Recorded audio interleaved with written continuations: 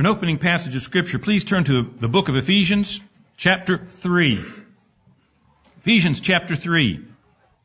We'll be reading the first 7 verses, in the midst of which there's a parenthesis, literally a bracketing off. I'll skip that because that's not germane to what I want us to focus on this morning. Ephesians chapter 3, starting at verse 1. For this cause, I, Paul, the prisoner of Jesus Christ, for you Gentiles, if ye have heard of the dispensation of the grace of God, which is given me to youward, how that by revelation he made known unto me the mystery, which, verse 5, in other ages was not made known unto the sons of men, as it is now revealed unto his holy apostles and prophets by the Spirit. What is that great mystery that he revealed to Paul? That the Gentiles should be fellow heirs and of the same body and partakers of his promise in Christ by the gospel, whereof I was made a minister according to the gift of the grace of God given unto me by the effectual working of his power. As we will get into in a few minutes, brethren, the dispensational system that our brother talked about a little over a week ago on Wednesday night is a heresy. That means it's a false teaching. This is one of the passages that you can go to show that. One of the things that dispensationalism teaches is that God, through Jesus Christ, came to offer his kingdom to the Jews about 2,000 years ago. But he was surprised, and they rejected it. So he had to come up with something else in the meantime called the church for a few thousand years till he could work out all the arrangements to finally bring in the Jews into the promises that he'd promised them. That's heresy, especially in light of what we just read. Was the church an afterthought in the mind of God? The church that we are part of today was foremost in God's thought. Not in 2,000 years ago, but before God even made this world. It was something he had in mind. And we'll go over that. This is kind of the conclusion of what we'll reach. But I wanted you to think about that as we open up our service this morning. Brethren, I was raised, even as a Presbyterian, in a dispensational premillennial system where I felt I was a second-class citizen. The Jews were the preeminent ones. Well, right here it tells us that we are not second-class citizens, brethren. It tells us that we are fellow heirs, verse 6, of the same body and partakers of the promise. Whatever promises God made that are of any impact in the Old Testament, they were pointing to Jesus Christ. And we are the fulfillment of those promises within his congregation today. I want us to rejoice in that. The fact that God chose us. He chose Israel as a picture of his choosing, period, throughout all history. And we, brethren, in this congregation are not second-class citizens. We are the children of God of promise. We are joint heirs with Jesus Christ. And we should rejoice in that this day. And we should think about it in the context of what our great Savior paid the price so we can have that citizenship. So we can have that adoption. So we can be part of that great and glorious kingdom of his here in this world. Let's go to him in prayer as we open up our service this morning.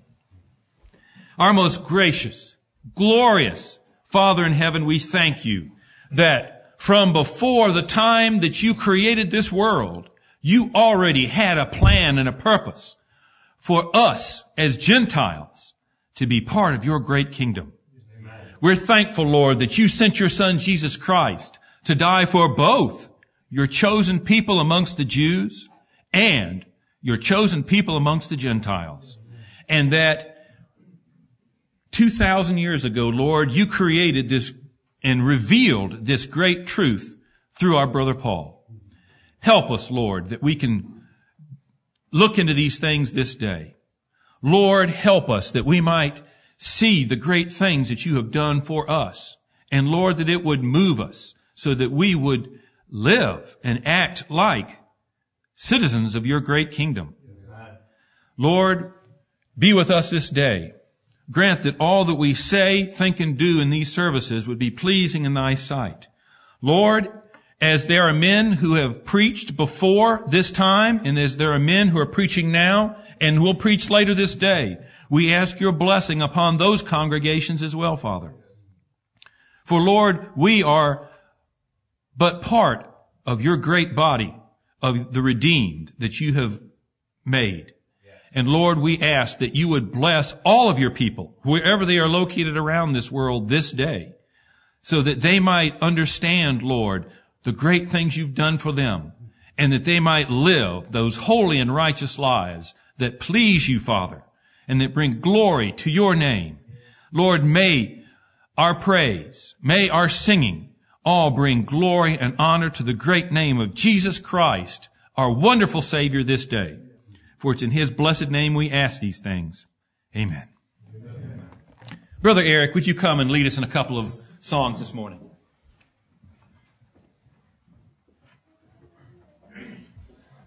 Find a Burgundy book, if you will, and let's start with number 40. Grace is free. Amen. I'm reminded that when the Apostle Paul and others preached to the Gentiles for the first time and welcomed them into the kingdom of God as he was turning from the Jewish nation, it says that they were glad and glorified God because they were part of that kingdom and part of that preaching, being welcomed in. Grace is free. Number 40.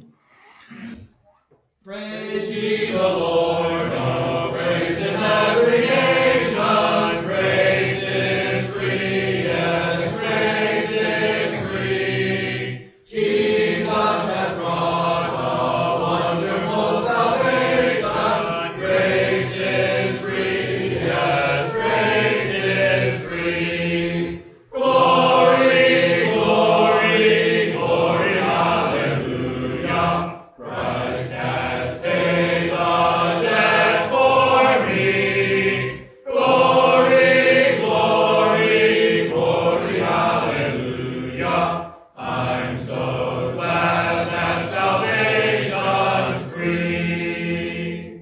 Praise ye the Lord, ye islands of the ocean. Grace is free, yes, grace is free. Come with your hearts overflowing with devotion. Grace is free, yes, grace is free. Glory, glory, glory, hallelujah. Christ has paid the debt for me. Glory, glory, glory, hallelujah. I'm so glad that salvation's free. Praise him, all ye people, praise him, all creation. Grace is free, yes, grace is free. Christ on the cross paid a free and full oblation. Grace is free, yes, grace is free. Glory, glory, glory, hallelujah. Christ has paid the debt for me. Glory, glory, glory, hallelujah. I'm so glad that salvation's free. Amen. Turn in your red hymn books, please, your red hymn books. Number 347, we'd like to sing next. The church's one foundation.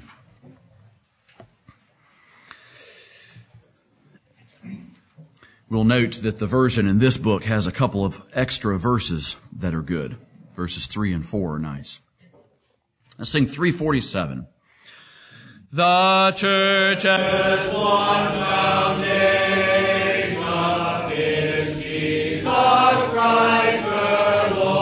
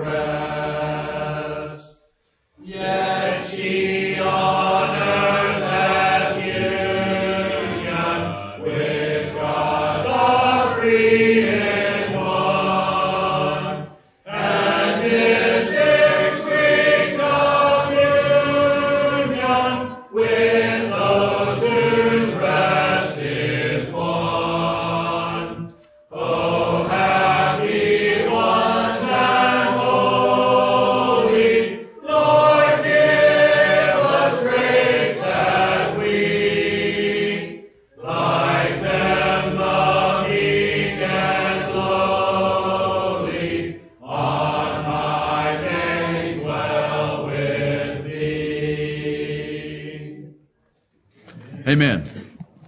Brother Neil. Excellent hymns. Thank you, Brother Eric.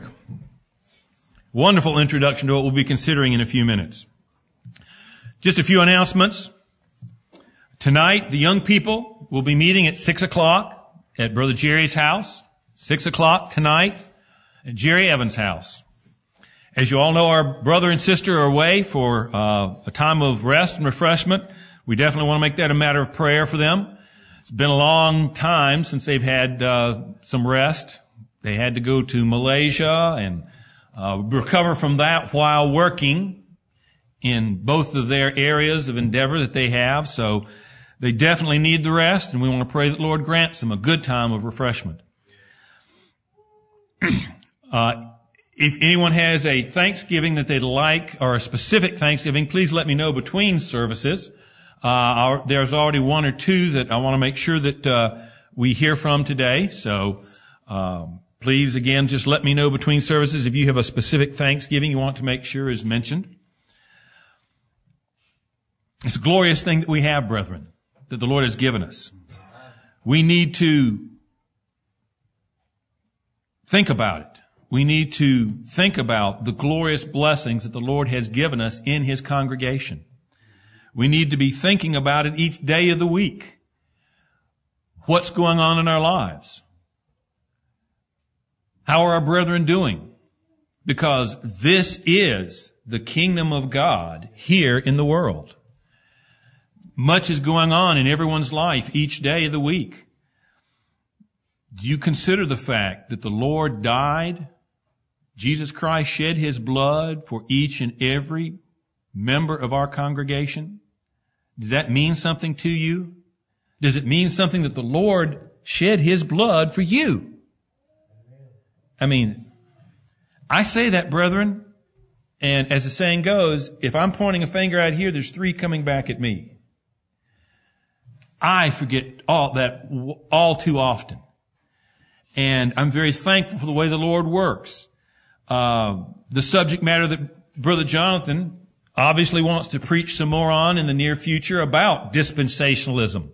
That was something that many of us were saved and delivered out of. Some of us 30 years ago.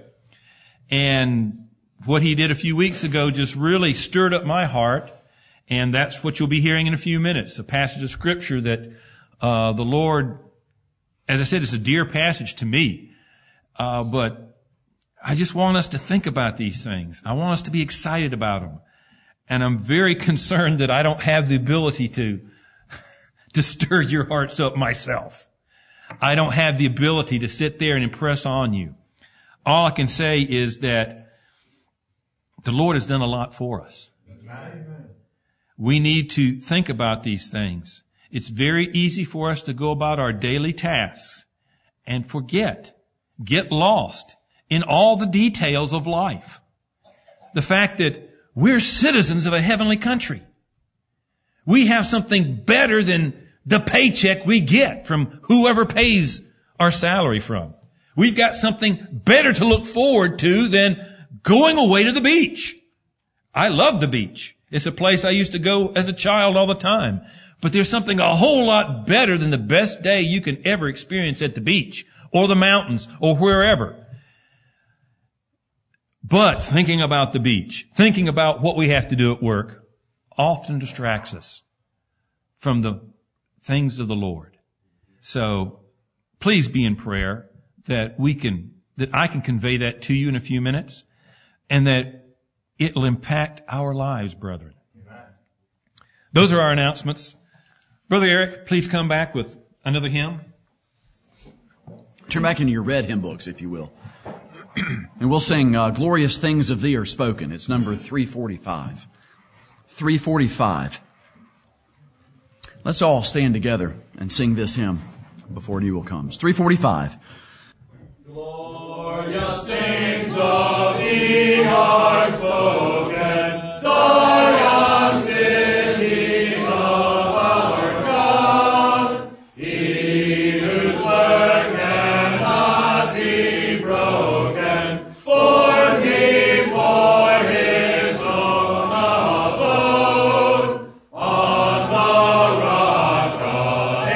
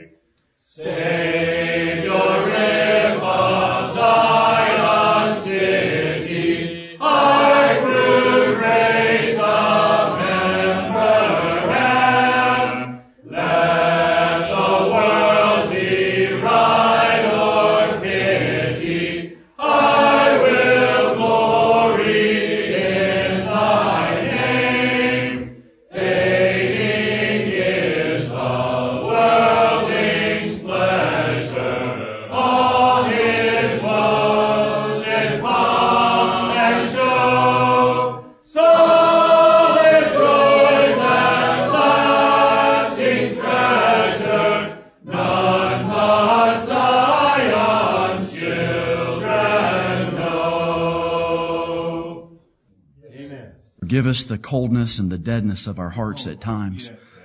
Forgive us the sins that have plagued us, perhaps even this week. Father, forgive us the pull that this world has over us.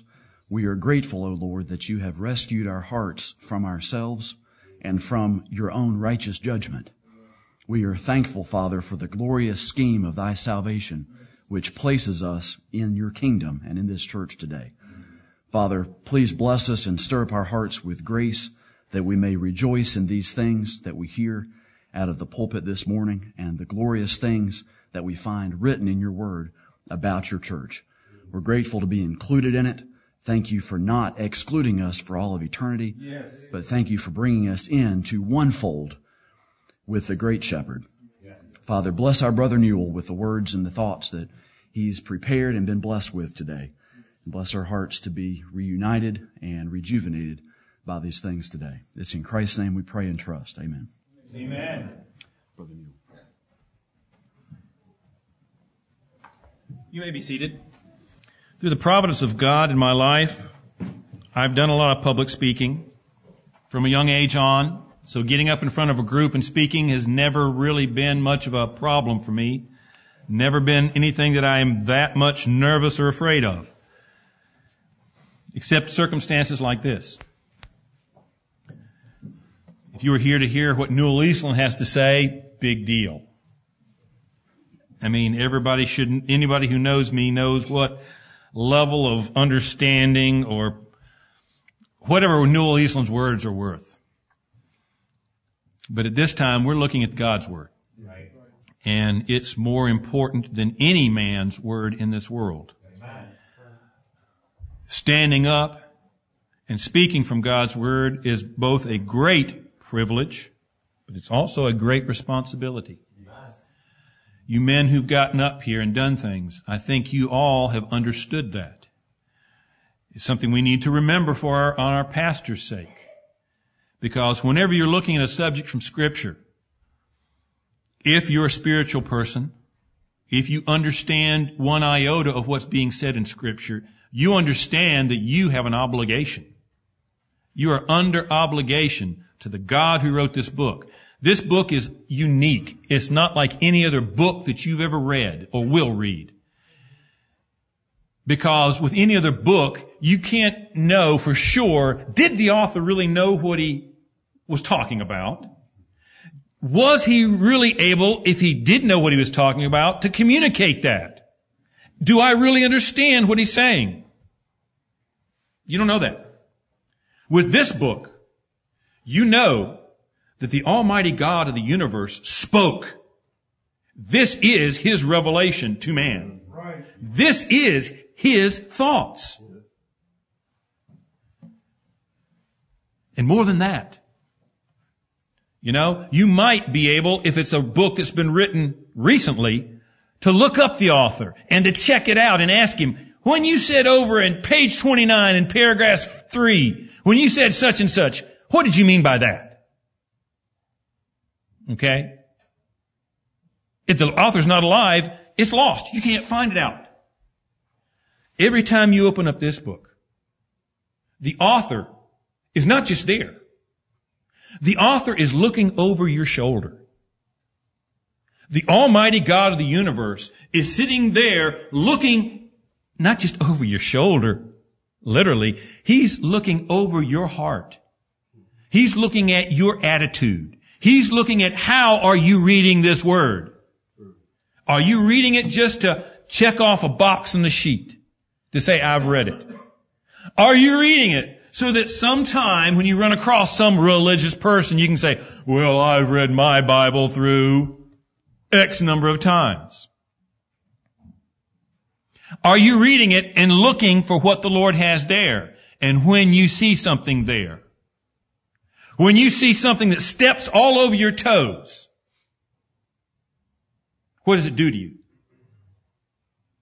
Do you rebel and say, oh, well, after all, Lord, look at all the good things I've done. Why are you stepping on my toes there? Or do you humble yourself down and say, oh, Lord, yeah, you're right. I need to make some changes, Lord. We're opening up God's Word now, brethren. We're going to open it up and we're going to talk about some glorious things to rejoice in. But for everything that we can look at that we're going to rejoice in today, brethren, there's an obligation on us. Right. What are we going to do with these great things God's done for us? The great things God's done for you and for me. What are we going to do with them? Because He's done some great things. Ephesians chapter 2, starting at verse 11. After He's talked about our salvation, right? It starts off, chapter 2 starts about us being quickened who were dead in trespasses and sins. Glorious. And goes on to talk about by grace we've been saved, verse 8. And that not of ourselves. It's a gift of God, not of our works, lest any man should boast. For we are His workmanship, created in Christ Jesus unto good works, which God had before ordained that we should walk in them. Glorious, wonderful. And remember, what's the context of this whole book? These are Paul, an apostle of Jesus Christ, by the will of God, to the saints which are at Ephesus, and to the faithful in Christ Jesus. This is a Gentile church, brethren. Right. Ephesus is in Greece. It's way away from Jerusalem. These are all primarily Gentile converts. You can tell that by the way he addresses them and by this very passage we're going to go through today. These are folks who did not have Moses to glean from in the past. These are not people who had all the blessings of being the chosen people of God in their past. These were ignorant pagans who God had saved and redeemed by His grace and had sent ministers to teach them, in this case, the great apostle Paul, the apostle of the Gentiles. That's the background we're looking at here. And Paul, after talking about their salvation, jumps in verse 11. We want to look at the problem that Paul brings up, which is in verses 11 and 12. Then we want to look at the resolution in verses 13 through 18. And then we want to wrap up, if I can get my pages here, with the results in 19 through 22. I've got 45 minutes. This is stuff you've heard before, believe it or not. Our brother has preached to us from the book of Ephesians, and this is part of what he taught us in Ephesians. But I hope maybe we can look at it with a new light. Hopefully it'll mean something a little more to us today. That's my goal, to try to help you to see what a glorious passage this is for us. Ephesians 3, 11 and 12. Wherefore remember that ye being in time past Gentiles in the flesh, who are called uncircumcision by that which is called the circumcision in the flesh, made with hands. Right. That at that time ye were without Christ, being aliens from the commonwealth of Israel, and strangers from the covenants of promise, having no hope, and without God in the world.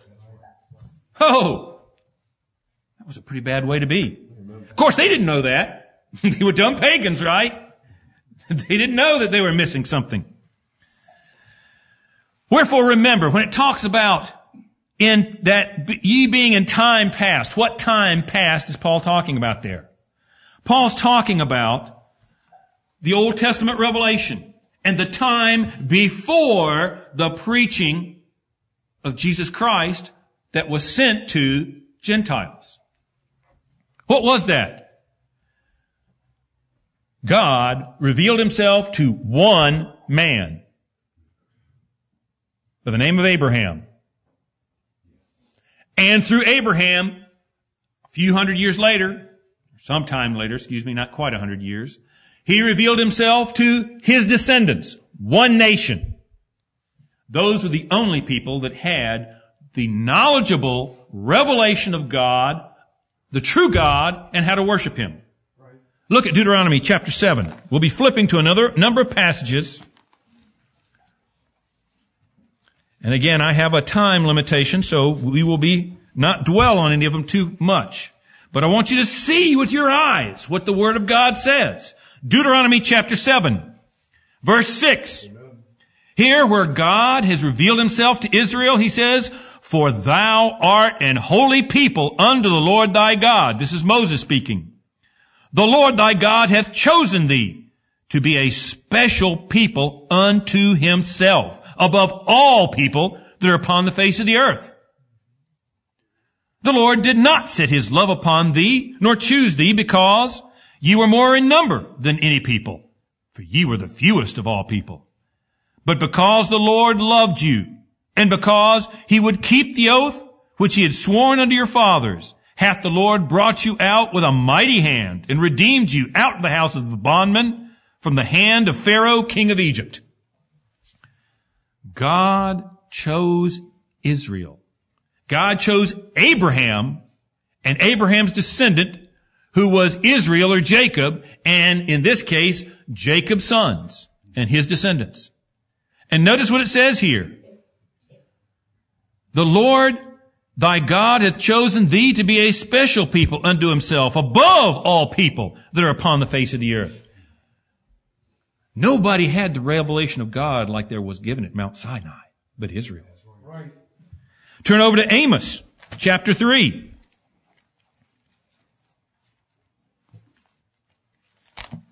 Hosea, Joel, Amos, you minor prophets. Chapter 3, verse 1 and 2.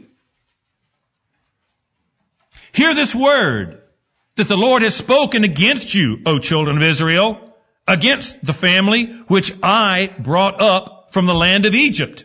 Remember what God said back in Deuteronomy? He had redeemed them out of Egypt.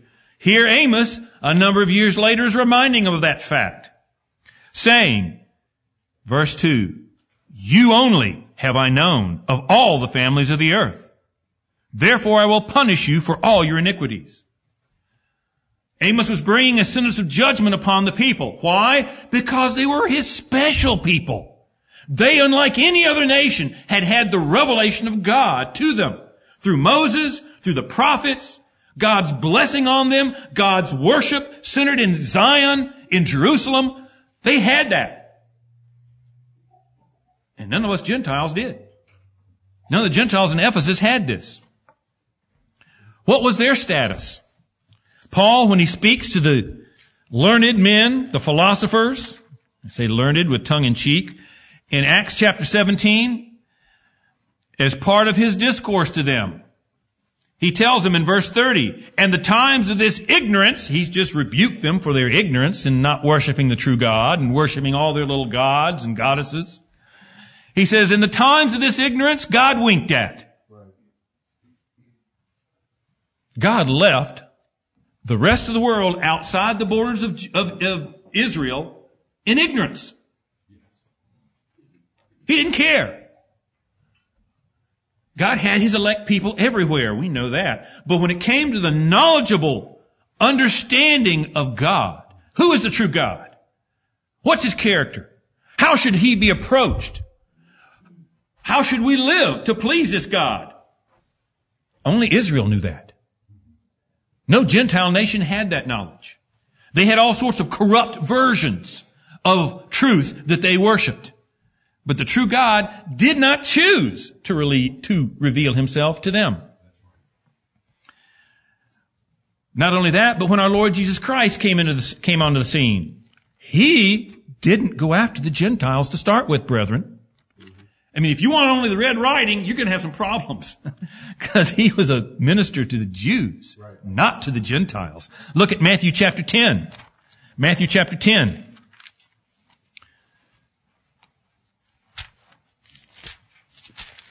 Here, Jesus Christ has chosen out his 12 apostles to be witnesses of him. He's sending them out. And in verse 5 of Matthew chapter 10, these 12 Jesus sent forth and commanded them, saying, go not into the way of the Gentiles, and into any city of the Samaritans enter ye not, but go rather to the lost sheep of the house of Israel. God's original revelation, even in New Testament times, in the ministry of Jesus Christ, was to the Jews. So much so that with all his power of healing, one of his elect children came one time to seek healing for her daughter over in the same book of Matthew, over in chapter 15. Matthew 15, starting at verse 21, we see a woman from Tyre and Sidon, a Canaanite woman. And she comes asking, begging, pleading for healing for her daughter. It's so much so the disciples say, Lord, she's making such a ruckus. Can we tell her to get out of here and leave us alone? And in verse 24, the Lord himself, in a trial of her faith, said to her, I am not sent, but unto the lost sheep of the house of Israel. Amen. Now, he healed her daughter and took care of her problem. But notice, in his ministry, he made the point that I'm sent to the lost sheep of the house of Israel. In another place, what was it? The woman that came who begged, of the crumbs of the table? Right. He came to give bread to the children of Israel. And in Jesus' ministry, all we would get was crumbs. That was our state, brethren. Right. That's what the state of these Ephesians was. Verse 12, that at that time you were without Christ. Again, we're talking about the times before God specifically sent the gospel to the Gentiles. When was that? Somebody help me. When was the first time God specifically sent a preacher to the Gentiles? Who was he? Peter. What chapter was it? Acts 10. Thank you. Acts 10, we have Cornelius. A man who you look at and you see the characteristics of his life. He was already a born-again child of God. But he was in ignorance. He didn't know the truth. And God sent Peter to tell him what things he should do. Right? So that's the demarcation. It's not just the ministry of Jesus Christ. It's the ministry of the apostles of Jesus Christ. That's when the changing point occurred. We're talking about being practically outside of Christ in this verse. That at that time you were practically without Christ. You didn't know about salvation. You didn't know about God's Messiah he sent. See, that's a Jewish term. That's not a Gentile term, Messiah. Messiah is a Jewish term. We didn't know about it. Practically, they were outside of Jesus Christ as Gentiles. They were outside the national promises of Israel. We already saw God only knew them, and he gave promises to them. Well, they were outside of those promises. They were outside the knowledge of salvation that God had given through Israel, through their prophets.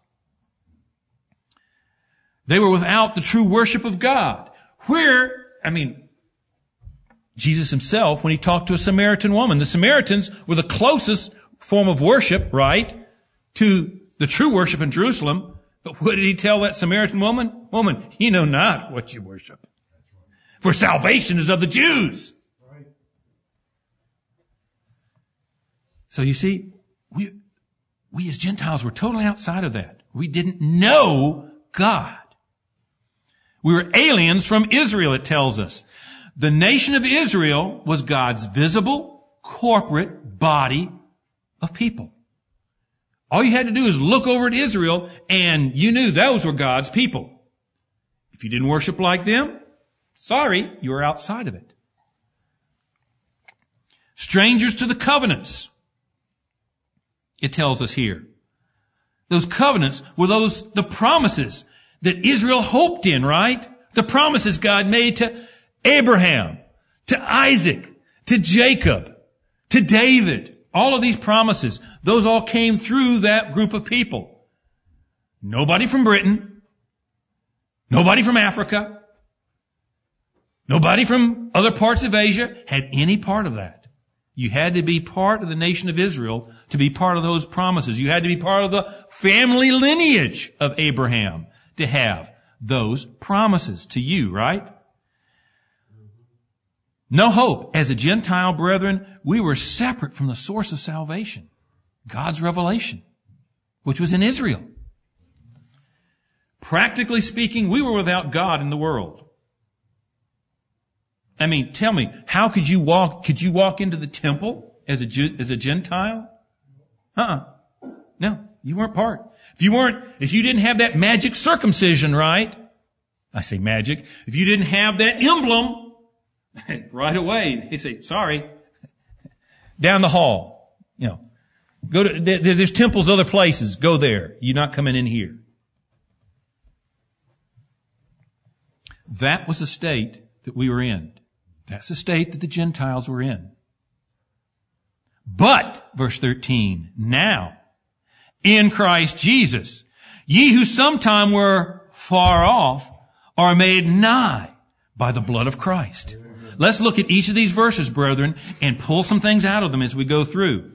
Verse 13, but now, again, talking about now in the time of the gospel being preached to the Gentiles, after Acts chapter 10.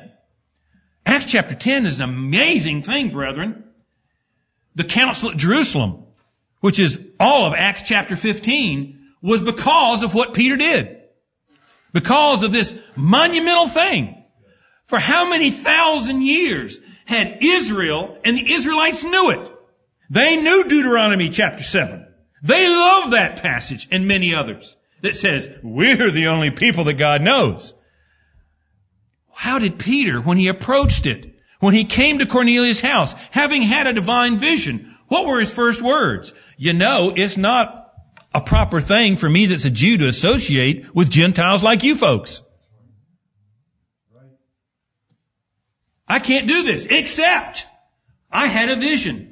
And God told me I shouldn't call anything common that He's made blessed. Obvious implication being, you Gentiles. And then he asked them what they wanted. Cornelius told him. He preached Jesus to him and he saw the Holy Spirit come down and said, oh, well, hey, with all of his other Jewish, converts with him, say, hey, brethren, look at this. They've got the same gift God gave us after baptism. We got to baptize these guys. They're God's children. Do you see it? But that caused a stir. Peter, one of Jesus Christ's apostles, went to preach to Gentiles. And they had the only church council that we know of that was officially approved, no matter what Rome wants to say, is in Acts chapter 15. And it was a great disputation throughout the world, right? That caused Paul way away from there in Antioch to come down to Jerusalem to get the matter settled. But now, in Christ Jesus. It's in Christ, brethren. We have been made one. Oh, a beautiful passage. Turn to it.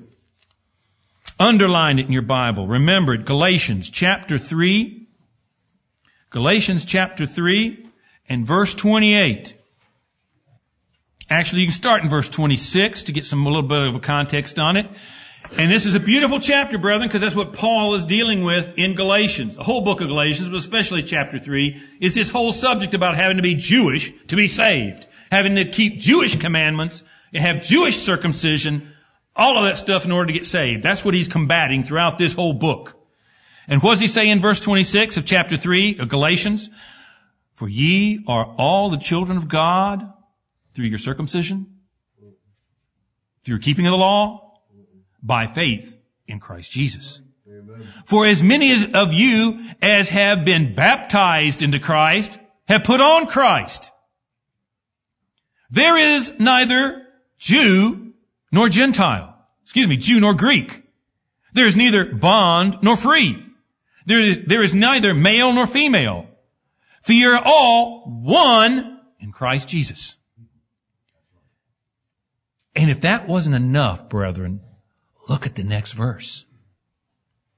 And if ye be Christ, in the context of which he's just described, of believing on Jesus Christ, being baptized into Jesus Christ, having put on Jesus Christ, if ye be Christ, then are ye Abraham's seed, amen, and heirs according to the promise. Amen.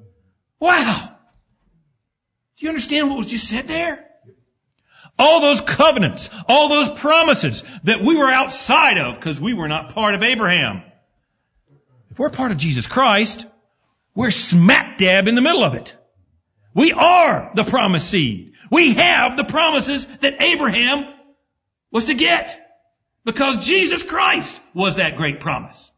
And his salvation and eternal heaven and glory with him, all of that's included in there. In Jesus Christ, we Gentiles. These brethren over in Ephesus, Gentiles who used to worship Apollo, who used to worship Mithra or somebody else. By being in Jesus Christ, they were brought into the covenant promises just as if, even better than if, as Brother Jonathan's pointing out in Romans 9, right? Better than if they had Abraham's blood through and through their veins. Because they're the spiritual children of Abraham, being in Jesus Christ. In Christ, we're all one. We're all Abraham's spiritual seed. Back over here, back to Ephesians. But now in Christ Jesus, ye who sometimes were afar off are made nigh by the blood of Christ. His blood brings us to God. It brings us nigh. Colossians chapter 1. By the way, whenever you're reading the book of Ephesians, Colossians is almost a parallel to it. Colossians is a very wonderful book to read because some of the things you'll find, whether Paul wrote it at the same time or not, obviously the Holy Spirit had him have similar thoughts as he was writing to these two different congregations. But in Colossians chapter 1, verse 13, talking about Jesus Christ, who hath delivered us from the power of darkness and hath translated us into the kingdom of his dear Son. Oh, Jesus came to bring a kingdom, right? And the Jews rejected it, so God had to have an afterthought called the church. No! Look right here. We're coming right into the kingdom of Jesus Christ. In whom we have redemption through his blood, even the forgiveness of sins. Brethren, why do we have that translation? Praise the Lord, because Jesus Christ gave his blood for us. He shed his blood. He died for us. That's why we have this wonderful kingdom citizenship paper. You know, back in those days, if you were wanting to become a Roman citizen, you could buy it. You know, you could go out and buy it.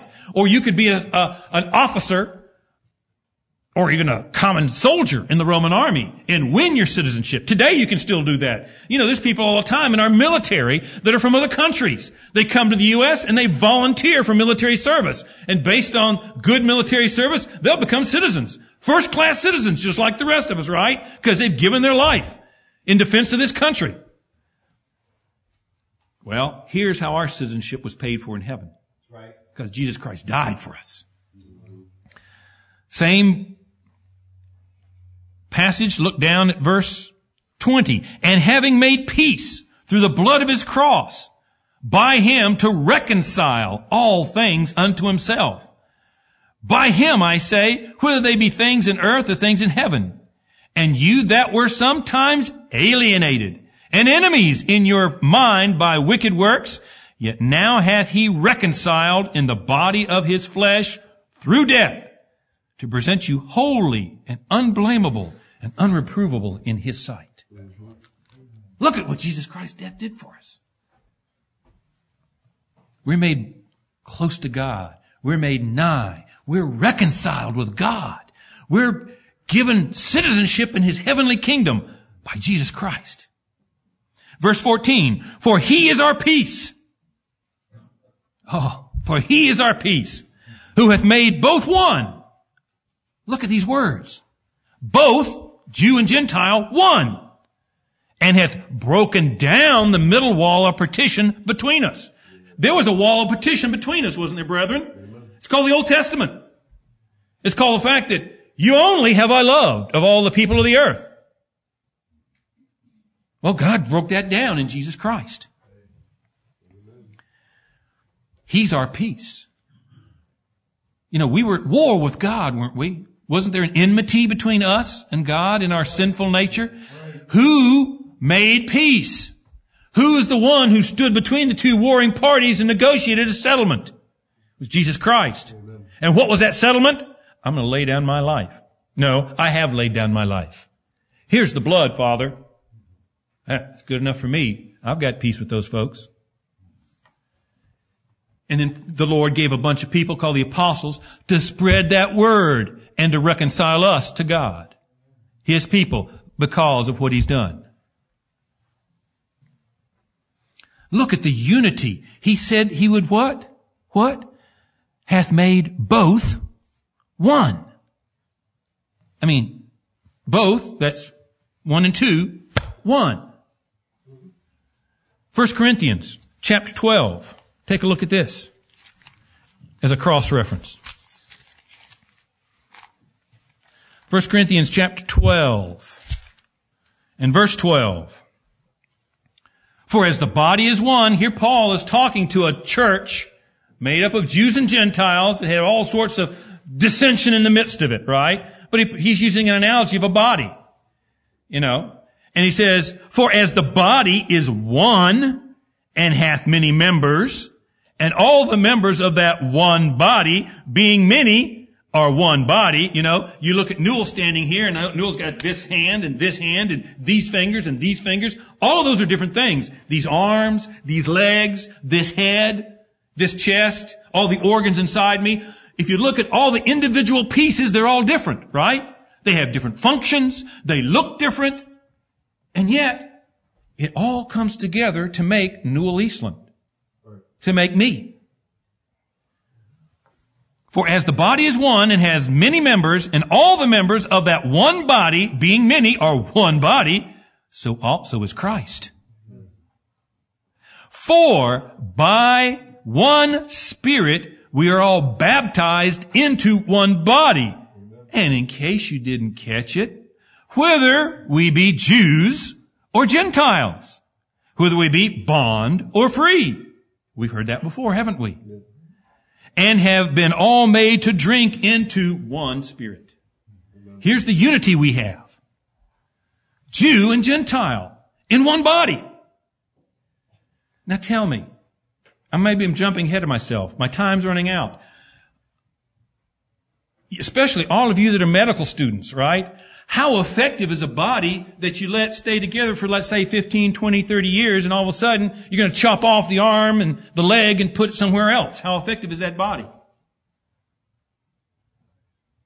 You say, no, that's stupid. That body's not going to be very effective at all.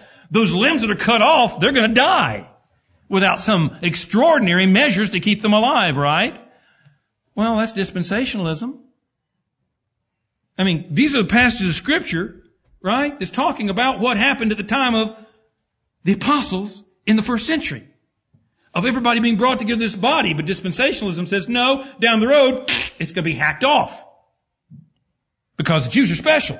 So those little bitty pieces that are Jewish, they're going to be moved separately out, right? Excuse me? I'm sorry, this doesn't make good nonsense. Right. Oh, I have a big difficulty, you see here. I believe God is true and every man's a liar. Amen. Including Clarence Larkin, including C.I. Schofield, including Hal Lindsey, including whoever many people you want to add to the list. Because I see what God says here. He put together one body. Amen. Clearly, the division between Jew and Gentile has been eliminated in the New Testament church. Let's move on. Verse 15. Having abolished in His flesh the enmity. There's that warfare we had, right? Jesus Christ abolished the enmity we had with God. How? Well, because we'd broken His law. So what did He do? He took the punishment of our breaking that law. He also abolished the enmity between us and the Jews. Why? Same thing. That law stood between us. Well, Paul tells us, though, that, see, if we're in Jesus Christ, well, we are the promised seed of Abraham. So we're right in there with Him. And how was that accomplished? By the shedding of His blood. So see, by the shedding of God's blood, by the shedding of Jesus Christ's blood, two things were accomplished. We were reconciled to God, and we were reconciled in one body with the Jews. Way back there at the time of the apostles. Having abolished in His flesh. Again, What was the basis of that reconciliation? He lived a perfect life. I mean, the Jews always had sacrifices they were having to give, right? And could you give a blemished sacrifice? No. It had to be a sacrifice without spot and blemish. Otherwise, God wouldn't accept it. Was Jesus Christ without spot and blemish? Oh, yes. He was the Lamb of God. When it came time for his trial, what were the worst charges they could raise against him? What was the charge that they used that said, well, he's obviously a sinner? He said, tear down this temple and in 3 days I'm going to raise it up. Speaking of the temple of his body. So that was his awful crime. The fact that he said that I'm going to die for the sins of my people and I've got power to raise myself back up from the dead after I'm done with that. That was his charge. His life was the basis of that sacrifice being accepted because it was a perfect sacrifice. And that sacrifice itself was the basis on which we are redeemed. In his flesh, being a man, having a body that he would then give in sacrifice for the sins of his people. Having abolished in his flesh the enmity, even the law of commandments contained in ordinances. Take a look over at Colossians chapter 2. Colossians chapter 2 and verse 14. Start with verse 13. And you, being dead in your sins and the uncircumcision of your flesh, hath he quickened together with him, having forgiven you all trespasses, blotting out the handwriting of ordinances that was against us, which was contrary to us, and took it out of the way, nailing it to his cross. Again, brethren, do you see the picture here? What does our citizenship papers look like? They're red. They're bloody. It was the death of Jesus Christ. It was him taking his perfect life, taking his human life, and offering it up for us. It was him laying down that life and then taking it back up again to showing us that he'd conquered death. That's the basis of our salvation, brethren. But that's also the basis of us being the family of God. Of us being the church of God. The people of God. In the kingdom of God. For he makes what? Of twain, one new man. So making peace. You know what, brethren? Even in that church, even in this new body, both Jew and Gentile had to have a transformation. If we came in just as we naturally are, we can't make it, can we? Because we're wretched. We're sinful. But look at Galatians chapter 6 and verse 15. Galatians 6:15. For in Christ Jesus, and that's what we're talking about, right? That's how we get into this kingdom. That's how we get into his church. We have to be in Christ Jesus, but in Christ Jesus we're in those promises of Abraham. Neither circumcision availeth anything, nor uncircumcision, but a new creature. He's made us a brand new creature. And isn't that fitting for the kingdom that we're supposed to inhabit? I don't care whether you're a Jew. You weren't good enough to be in this new kingdom of Jesus Christ. Just in your flesh. Just because you're Abraham's seed, physically. Us Gentiles obviously weren't good enough. So he had to do something to transform both parties to be in this body. He had to give his life so that he could make a new Jew and a new Gentile into one body. Well, he made us all Christians. Followers of Jesus Christ. Verse 16, and that he might reconcile both unto God in one body. How many times has he said that?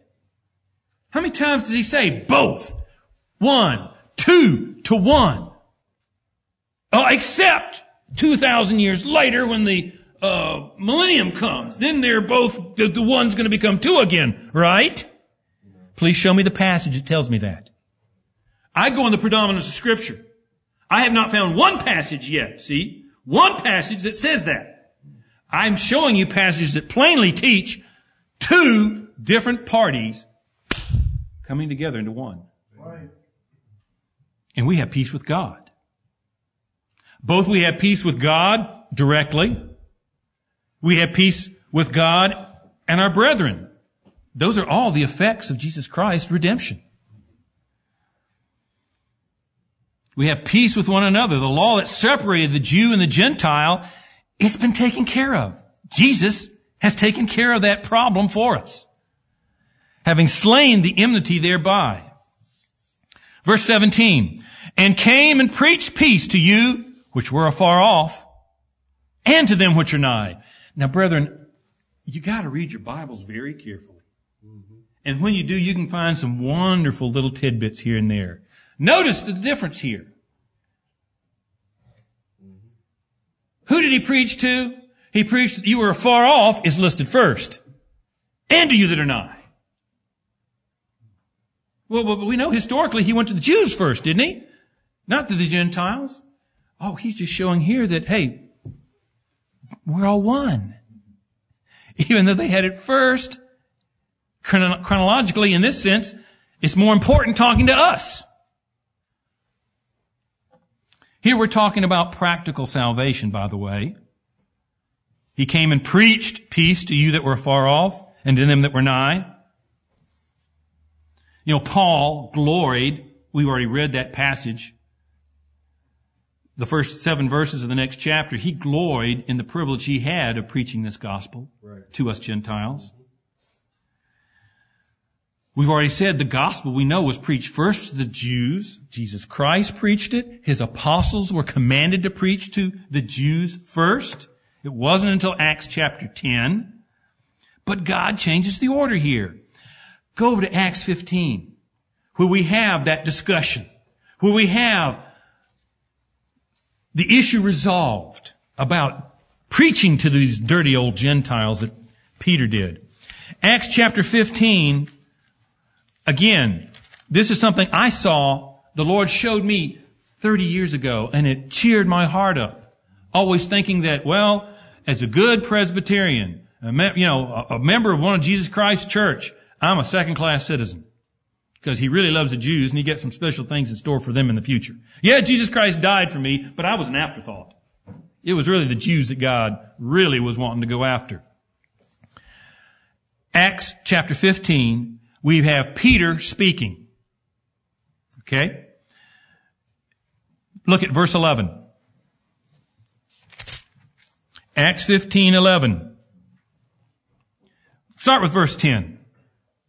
Now start with verse 9. And put no difference between us and them, purifying their hearts by faith. Peter explaining to all the Gentiles there, the Jews, who were contending about it. He was explaining to the church there in Jerusalem, look, God did the same things to them that he did to us. Now, therefore, why tempt ye God to put a yoke upon the neck of the disciples, which neither our fathers nor we were able to bear? Ooh, you mean all that wonderful promises and blessings, that beautiful law? It was a yoke that you and your dad couldn't bear? That's right. They couldn't fulfill that law. They couldn't do it. They needed Jesus Christ to deliver them from that law because it damned them, much less the Gentiles, because they had the law. The Gentiles could say, well, God never spoke to us that law, but he did to you Jews. But my verse is the next one. But what's the relief from that burdensome law? But we believe that through the grace of the Lord Jesus Christ, who's speaking that? Peter. What was Peter? Jew or Gentile? Jew. We Jews shall be saved even as those Gentiles. He turns it around. Instead of the Jews being the preeminent ones, Jesus Christ is the preeminent one who's saving both sides, Jew and Gentile. And the Lord reverses the order to show that out to us. And it came from the mouth of a Jew. Peter, an inspired brother of ours, who the Lord told exactly what to say and how to say it. Is that comforting to you, brethren? That was comforting to me when I saw that. When somebody pointed that out. No, Jesus turned it around. Peter turned it around here. Saying that we Jews are going to be saved just like those Gentiles are saved. That just turned their world. Well, their world was already upside down. Jesus Christ and His gospel just turned the whole world, but the Jews and the Gentiles, upside down. So here we have. Came and preached peace to us who were far off, and to them that were nigh. For through Him we both have access. Again, we both have access by one Spirit unto the Father. Oh, see, we need an intermediary to have access to God, right? The Holy Spirit. But both, Jew and Gentile, have that same access. We both have that intermediary that can bring us to God. And notice, are you seeing it? How often Paul is using that term? He's taking this and this and, we're one by having the way we access God through the Holy Spirit. We're one because of what Jesus Christ has done for us. He broke down the middle wall of partition to make one body.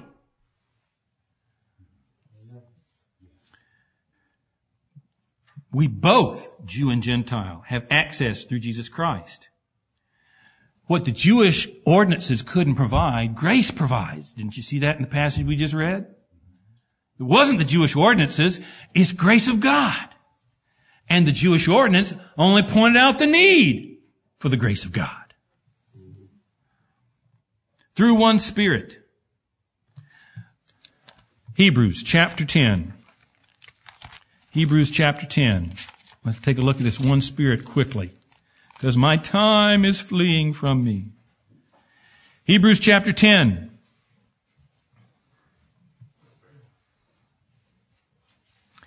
Paul talks about in verse 1 the fact that the law is only a shadow of the good things to come, never the substance, and the sacrifices could not. The sacrifices they offered could not obtain those things. Verse 4, it's not possible for the blood of bulls or goats to take away sin. Right.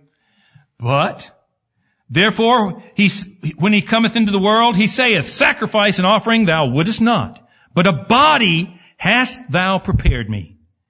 In burnt offerings and sacrifices for sin thou hast no pleasure. Then said I, Lo, I come. In the volume of the book it is written of me, to do thy will, O God. That's our Lord Jesus Christ. Above, when He said, sacrifice and offering and burnt offering, verse 8, and offering for sin thou wouldest not, neither hast pleasure therein, which are offered by the law. Then said He, Lo, I come to do thy will, O God. He taketh away the first, that He might establish the second. That Old Testament's being done away with, brethren. Amen. By the which will? What will is that? It's the will of Jesus Christ to take the punishment for our sins. By the which will we are sanctified through the offering of the body of Jesus Christ once for all. Amen. Right. Not once for the Jew, not once for the Gentile, once for all of God's saints. Goes on to talk about the priesthood there, that it always had to offer more and more sacrifices. But, verse 14, for by one offering He hath perfected forever them that are sanctified. Wherefore the Holy Ghost also is witness to us. For after that He said before, this is the covenant that I will make with them after those days, saith the Lord. I will put my laws into their hearts, and in their minds will I write them. And their sins and their iniquities will I remember no more. Having therefore, brethren, boldness to enter the holiness by the blood of Jesus, by a new and living way, which He hath consecrated for us through the veil, that is, through His flesh. Jesus Christ is what brings us together. Jesus Christ is what makes us able to go into the throne room presence of the Lord. What's the result? Verse 19. Now therefore ye are no longer strangers. Ye are no longer strangers, no more strangers and foreigners, but fellow citizens with the saints and of the household of God. Notice that. Based on what Jesus Christ has done, verses 13 through 18, we're not strangers. Gentiles are no longer strangers from God's kingdom. We're fellow citizens. Fellow citizens. There's no second-class status there for any of us, brethren. We're full citizens of the kingdom of God. Think about it. Over in the book of Revelation, what does John tell us in like verse 5 and 6 of the very first chapter? That God has made us kings and priests unto Him through Jesus Christ, right? Then he goes into chapter 2 and starts talking about these things to what? The 7 churches of Asia. What's the first church he talks to? In chapter 2, verses 1 through 7. The church at Ephesus. The church of Ephesus, all those brethren were kings and priests unto God. We've already been made. We're already part of the heavenly kingdom, brethren. Jews and Gentiles in the same kingdom. Over in Acts 15:16, I don't have time now, but over there where it talks about the rebuilding of the tabernacle of David, that's David's house, right? And what does James say that rebuilding is? It was the bringing in of Gentiles that Peter was defending. Amazing. Amazing. We're built, verse 20, upon the foundation of the apostles and prophets, Jesus Christ Himself being the chief cornerstone. Do you realize that the end of the ministration of the law was in the ministry of John the Baptist? The law was until John. Since then, the kingdom of heaven has been preached. The kingdom of God is preached. That's the church, brethren. And that's the church made up at that time of converted Jews and Gentiles. This is a new building, brethren. You know, over in Hebrews 9:10, Paul talks about the Reformation that was going on then. Not a Reformation some 1,500 years later, a Reformation that was going on in the first century. And that was what we're talking about. The changing of the Jewish way of worship to the New Testament way of worship. And in that body, you had what? Special seats for the Jews? No. Jews and Gentiles, both equal members, fellow members of the kingdom of God. It's a new building. It tells us in verse 21, in whom all the building fitly framed together groweth unto an holy temple in the Lord. In whom ye also are builded together, verse 22, an habitation of God through the Spirit. Verse 21, you can see the outline later with the proofs for it. Verse 21 is talking about the spiritual kingdom of God that Jews and Gentiles are part of, but it's more than just an individual congregation. That's what Paul was talking about over in Hebrews chapter 12. You know, the assembly of the firstborn, you know, the souls of men made perfect. You know, part of us are in heaven already. Part of our brethren are there. Some of us are here in this room. Some of us are over in Malaysia. We're scattered throughout the world. Everywhere Jesus Christ is worshiped in His congregations is what's referred to here. Verse 22, in whom ye also are builded together for an habitation of God through the Spirit. That's Paul talking to the Ephesians themselves, their individual congregation. Do we believe in a church universal in the sense of which Protestants say no? And that's a whole nother study to tell you why. But do we believe that there are more saints and redeemed to the household of God than we see in this building? Oh, yes. They're the ones that are in verse 21. The ones in verse 22 are the individual congregation. In summary, brethren, my whole point has been to try to show you how that dispensationalism is a monstrous heresy. It's a blasphemous heresy. It wants to, I don't know where to start of what it wants to deny. But the biggest thing it wants to deny is what Jesus Christ set out to do. Because we've already seen that Gentiles in Jesus Christ are Abraham's seed and heirs of the promises that were made to him. Galatians 3:29. I didn't read it, but you can read it yourself, that those redeemed out of every nation, tongue, people are kings and priests to God. Revelation 5:9-10. In that kingdom of Jesus Christ. God's Holy Spirit baptizes Jew and Gentile into one body. 1 Corinthians 12:12-13. Both elect Jew and Gentile are made one spiritual man. Where? In Jesus Christ. Galatians 6:15.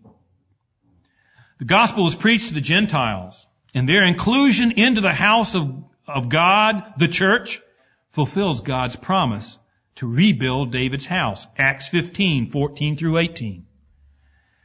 God's intent from all eternity, brethren.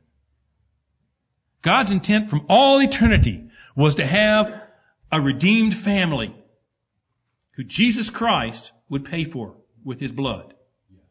And they were made up of what at one time were Jews and Gentiles, brought together in one body. He calls his bride, his church, his kingdom. Jew and Gentile. And that was a mystery.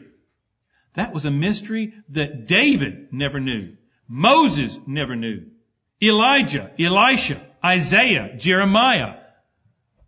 No one really understood that until the time of the apostles.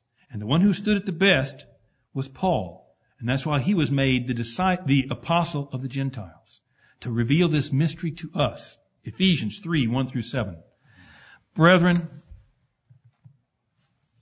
I feel very inadequate for what I've done this day. I leave it up to the Spirit of God that you would see these things, that they would excite you, that you would take great joy in them, and that you would use them. Remember what our Lord Jesus Christ has done for us. The blessings that we have as being his congregation are because he laid down his life for us. How should we live for him? May God bless us to do that. Please join me in standing. Our most gracious, kind Father, we thank you, Lord, that you revealed these precious truths to our brother Paul and sent them to us through all the many, many providential mechanisms you used so that we here 2,000 years later know and understand these things. Father, help us that we might love and adore the Lord Jesus Christ because of the great sacrifice that he put forth to make everything that we have possible. We thank you, Lord, that we have peace with you. We thank you, Lord, that you 2,000 years ago took two groups that had been at odds with each other throughout the ages and made them one in your bride. Help us, Lord, to live as that bride. Help us, Lord, to live as that pure, chaste, and holy bride, to bring forth praise, glory, and honor to the magnificent bridegroom, Lord, that we are married to. Dismiss us now, Lord, with thy blessing. Bless the food that we're about to partake of. Grant it that it would give us strength and nourishment. And Lord, may our praises be acceptable in thy sight. For we ask all of this in the glorious name of Jesus Christ. Amen.